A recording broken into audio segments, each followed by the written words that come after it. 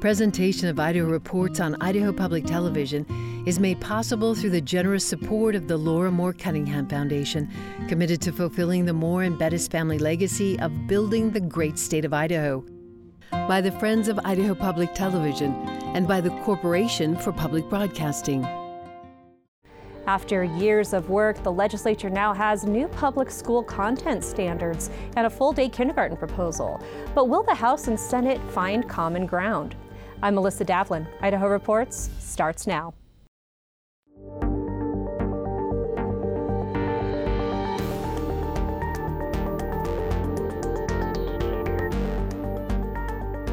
Hello and welcome to Idaho Reports. This week, Representative Judy Boyle, Representative John McCrosty, and Senator Jim Woodward joined me to discuss full-day kindergarten, content standards, and other education issues. But first, it's been a busy week both in Idaho and D.C. On Wednesday, Senator Jim Risch, ranking member of the Senate Foreign Relations Committee, discussed his efforts to impose increased sanctions on Russia in response to the country's invasion of Ukraine. I applaud the sanctions the president has put in place. These are indeed good steps. But the sanctions have not deterred Putin's military, and we believe we must do more.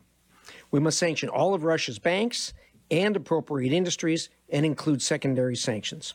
With Nord Stream 2 shut down, we now must help end Europe's dependence on Russian oil and gas for good.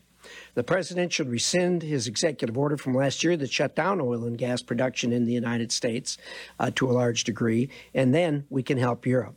We support the weapons and other assistance that the president has provided to the Ukrainian military, and I have immediately, as ranking member of Foreign Relations Committee, signed off on every request to send weapons immediately when it was presented. Putin is showing he will not be deterred without more action by the West. It is time we drop the hammer and completely shut down the economy in Russia, and that we do more to assist the Ukrainian defenses. The other side has complained that Republicans are being partisan. That could not be further from the truth. Let me be clear here. When it comes to the bottom line, when it comes to the objective of what we're trying to do here, Republicans and Democrats are united. The Idaho legislature is also showing its support for Ukraine with one proposal to instruct the state's retirement system, PERSI, to divest any Russian assets. That bill is scheduled for a committee hearing on March 7th. On Thursday, Governor Brad Little announced a new initiative to combat fentanyl trafficking in Idaho. Operation Esto Perpetua will consist of a law enforcement panel and a citizens group, which will hold regional meetings throughout the state. The Citizens Action Group will meet regularly throughout the state over the next couple months. They will hear from local law enforcement and members of the public about their experiences with fentanyl and meth. The Citizens Action Group will take input and comments from the public at each stop, and I encourage Idahoans to take the time to share their perspectives when the group comes to your region in your state, in the state. After they complete their work, the Citizens Action Group will provide a report with their recommendations, and the law enforcement panel will identify action items to make our communities safer.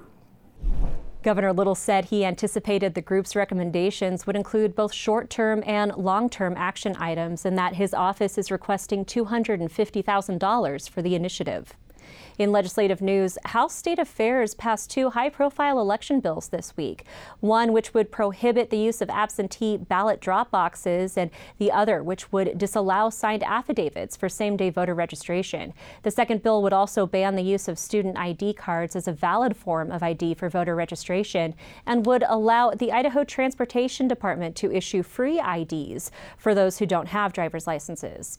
If passed into law, both bills would go into effect before this year's May primary. This legislation would prohibit the use of drop-off boxes or similar drop-off locations to collect absentee ballots. You know, when we identify, we encourage voter turnout. We want people to vote as much as possible. But we also need secure and fair elections.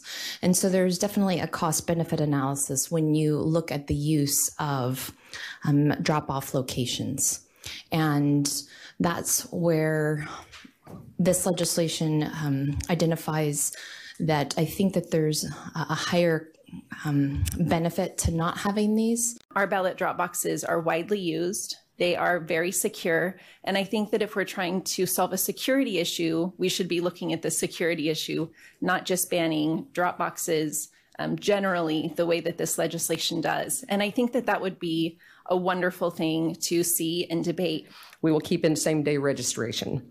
And under same-day registration, this is where we go through the requirements under 34408 for identification purposes. You need to show identification, which includes an Idaho driver's license, an Idaho identification card, a current U.S. passport, current active U.S. military identification, or a current tribal identification.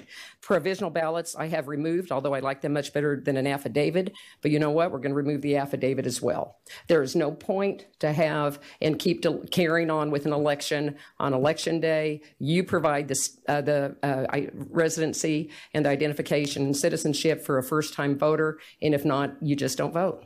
So that's in there to remove affidavits. Those bills now go before the full House. Of note, Representative Dorothy Moon is sponsoring the voter ID bill. On Friday, Senator Mary Souza introduced similar legislation in Senate State Affairs. Both are running to be the Republican candidate for Secretary of State. On Thursday, the Senate passed legislation modeled after Texas abortion laws. The bill would allow family members of a fetus to sue abortion providers for damages if they provide an unlawful abortion. Under the bill, an unlawful abortion would mean after a fetal heartbeat can be detected by a physician, which is typically around 6 weeks of pregnancy.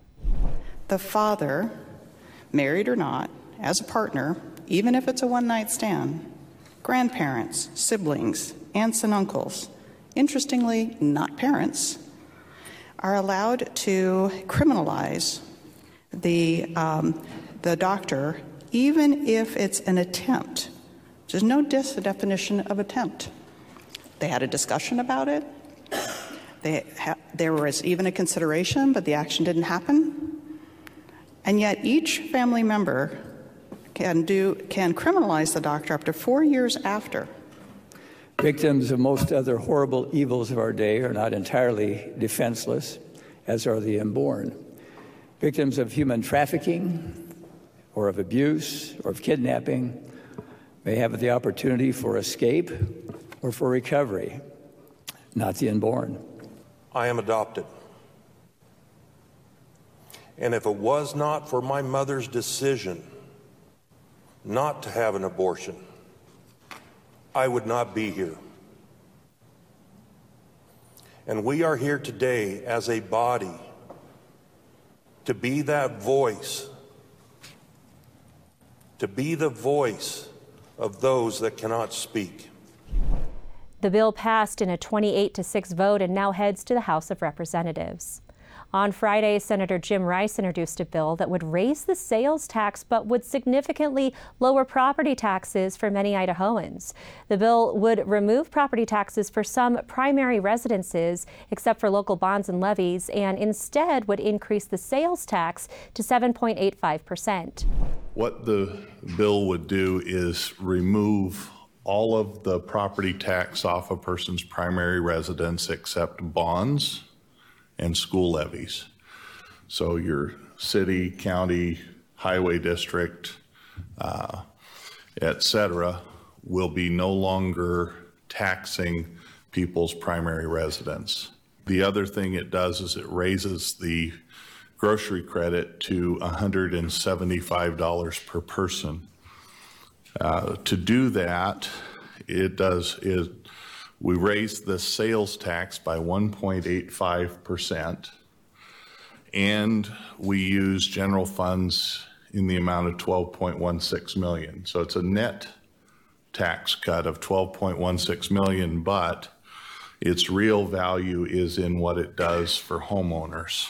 Sales tax increase is used for two things. 1.65% is dedicated to the local taxing districts to replace what's taken out of their budgets by removing that property tax.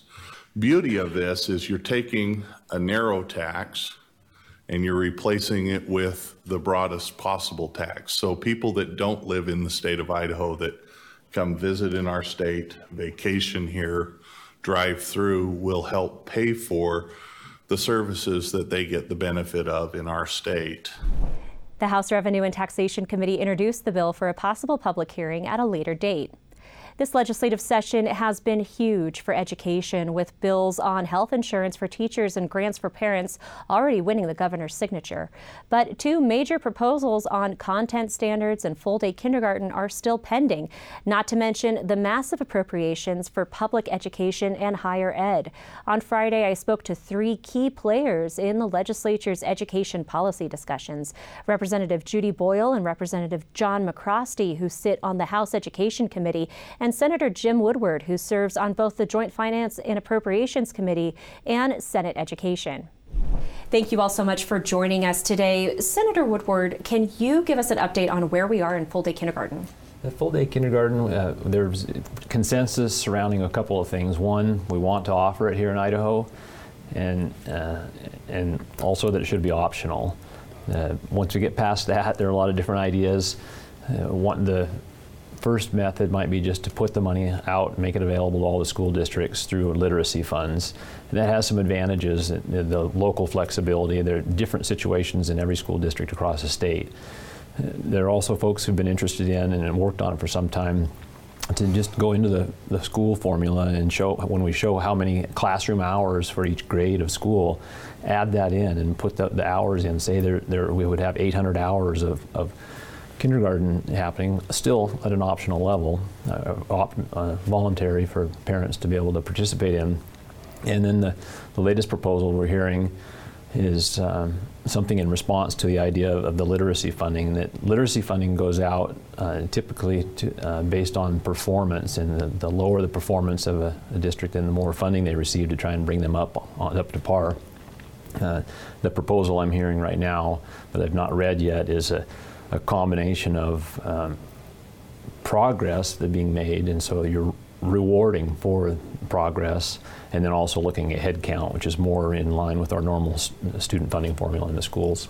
And when you say voluntary, you mean for the parents and families, not for the school districts? Yes, that's correct. When I say voluntary, that parents can opt into the program and participate in either half-day kindergarten or full-day kindergarten. There are competing proposals, I know. Can you give us some insight into what the leading proposal right now might be? I don't know what's really leading. We're going to have a conversation this coming week in Senate Education. Then we'll see what comes of that and what the different ideas are.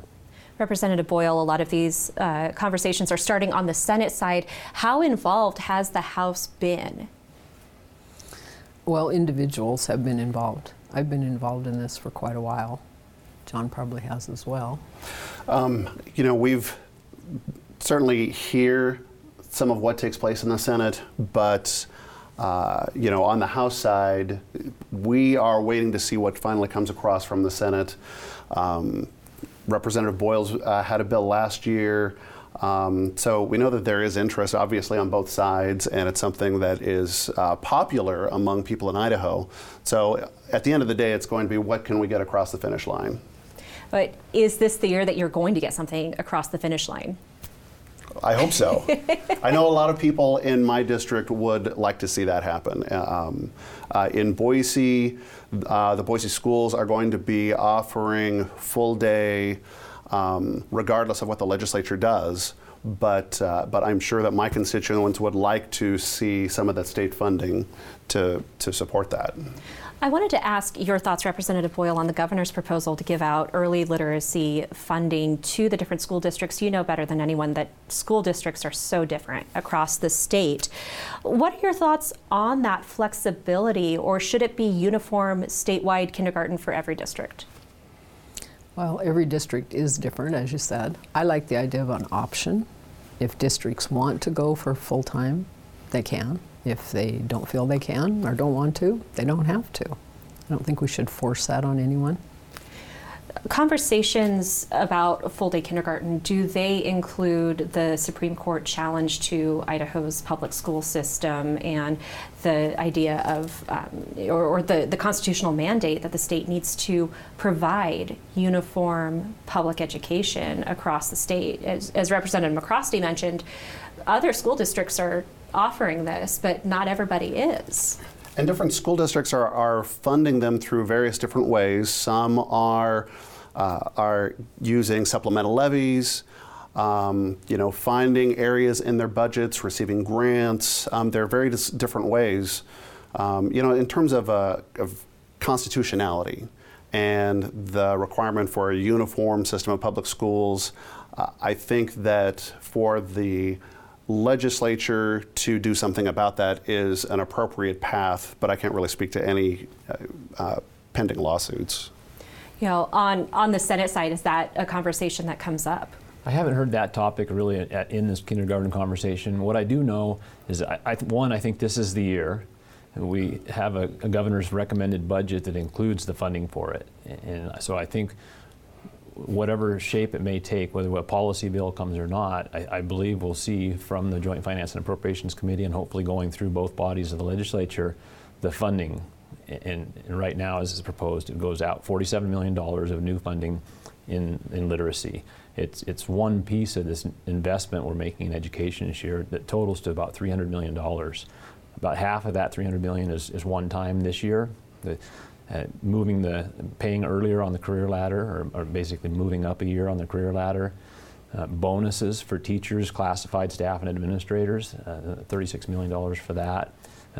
We're just really putting an emphasis on education in Idaho. I think it's great. We're making some progress. The other big piece of that $300 million, of course, is the teacher health care component, which is passed and signed into law. That's $105 million of ongoing money, along with $75 million that's required for districts to move into the program. And since you brought up public education funding, those bills will be introduced in the Joint Finance Appropriations Committee in the next week. Can you give us a preview? Well, that's a big piece of it, the K-12 budget. We've just been working on that we sit as 20 members, 10 House members and 10 Senate members in the Joint Finance and Appropriations Committee, but we oftentimes work outside of that without a quorum in small groups, and that's the process we've been going through. When we get done here, I'll go back and work on that some more this afternoon. And you worked on the higher education budgets this past week as well. What are the highlights from those higher ed budgets? I think the real highlight from the higher education budget is that $643 million going into the higher education system. There was a little bit of controversy around it, just some different ideas of the funding mechanisms. The prevailing motion was to utilize some higher education stabilization funding at Boise, the purpose being to avoid a tuition increase, tuition and fees. So supportive of that, but I wasn't supportive originally of using stabilization funds when we have such a strong, when we're performing so strong as a state in revenue. And for people who aren't familiar with budget setting, those stabilization funds are basically the rainy day accounts if our economy isn't doing as well. And yes, exactly. We used rainy day funds in that budget, $4 million out of 643, but we did use rainy day funds when I think the sun's shining pretty bright right now. No, we can't talk about higher education budgets without talking about the fights that we've seen, particularly in the House, over the last several years. Are we going to see repeats of those debates again on the House floor when those budgets come up this year, Representative Boyle? Very possible, if things have not changed at all. And when you talk about things not changing? We haven't seen that BSU has changed anything. And you're talking about social justice programs, and Representative McCrosty, I'd love to get your response to that. So, I guess part of what I would say is literally before we came with you this afternoon, Representative Ehart and I passed a campus free speech bill. Through that process, we involved a number of different stakeholders, including all the universities, and Boise State was a major contributor to that, and ensuring that students on campus have their constitutional free speech rights protected, as enshrined in the U.S. Constitution and the Idaho Constitution. I think BSU has been a fair player in these conversations. So I would hope that that there would be some goodwill at minimum for their involvement in this process with us. Does that sway your vote at all, knowing that BSU has come to the table and has tried to work with lawmakers to address those concerns? Well, coming to the table and performing are two different things. So I'll take we'll that. See. We'll see. You know, the conversation about what students are being taught and what they're exposed to in the real world also came up in the testimony over content standards in public schools this week. Can you give us a rundown of what the conversation was about in the first place for people who weren't familiar? So this is a conversation on these content standards that we've had for 6 or 7 years. And part of it goes back to concerns surrounding the idea of Common Core, or that this is something that is so universal that we're trying to push ideas that come from the federal government or something to that effect. There are concerns around Common Core, to say the least. But the idea is to make sure that whether you're getting your education in Idaho or Washington or Florida, that you have that similar baseline, right? Exactly, that there is a similar baseline that students can draw from if they end up moving from Idaho to Oregon to Washington or wherever they happen to be. In Idaho, we have not had Common Core, with an argument being, well, a lot of what you have looks like Common Core. So as we have had those discussions over year after year after year after year after year after year after year, it's been a while. It's been a long time. You know, we have honed and refined and brought work groups together and reached out to stakeholders. Personally, I feel like the couple of bills that we have passed will solidify the content standards so that our teachers can and our school districts can establish the curriculum that they need in order to provide instruction, rather than having this in the 7-year flux. Were the changes really that dramatic that were proposed this week? I think some of them were. For a couple of years, there have been teachers, former teachers, parents that have met, just like John said. They have done a really good job to come up with different ideas of what they'd like to see, especially in math. Would you agree? I think that what the work groups, especially in the last couple of years, that the standards that they have finalized, I mean, I would have accepted one from maybe like 3 years ago, but I have agreed to go through the process, and I think what we have is it's an important line in the sand that from here we can go forward and everybody has a set of standards that they can rely on instead of being in a continual state of flux. You know, Senator, so much of this conversation has happened on the House side. Is the Senate going to concur with these proposed changes? I think as long as they're reasonable, then everyone will be ready to get on board with the idea of content standards, which we have and we want to have in place. And so we need to get those approved and then move on down the road. Hopefully we've taken out some of the flashpoints in them that cause people consternation. What were those flashpoints? It typically revolves around the wording that climate change. And so that's a national discussion, and some people believe that we are affecting the earth, others don't. One of the things that was brought up while we were discussing this in committee yesterday was whether we call it climate variability or climate change. And at the end of the day, I feel like what really matters isn't the word that you attach to it. It is those standards and the information that our young people need to be taught on whatever name that you attach to this issue. A lot of the problem in the House committee not this year, but in the previous time, the things that we saw were teaching that anything that man touched was bad. Mining, logging, irrigation, it was very one-sided, and that's why a lot of the House members got all fuzzed up over it. And in fairness, I think it's fair to say that we do want our young people to think for themselves, and that we don't want teachers to impose viewpoints, and we don't want standards to impose a viewpoint more than anything. And so to provide a standard that is neutral with regard to its content, and to be able to have our students learn that, I think it's been a good lesson. And again, I hope it's something that we can draw a line in the sand and go forward with. Does that neutrality still acknowledge, though, that the vast majority of scientists still say that whether you call it climate variability or climate change, that humans have an impact on long-term climate? My read of the standards still acknowledges the man-made aspect as well as what man can do about it. Which isn't much. For our full conversation, including a rundown of a dyslexia education bill sponsored by Representative Boyle, visit our YouTube channel at youtube.com/Idaho Reports. And for more of our coverage, check out Idaho Reports online at idahoptv.org/Idaho Reports.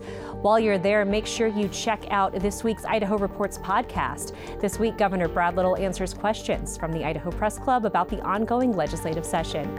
Thanks for watching. We'll see you next week. Presentation of Idaho Reports on Idaho Public Television is made possible through the generous support of the Laura Moore Cunningham Foundation, committed to fulfilling the Moore and Bettis family legacy of building the great state of Idaho, by the Friends of Idaho Public Television, and by the Corporation for Public Broadcasting.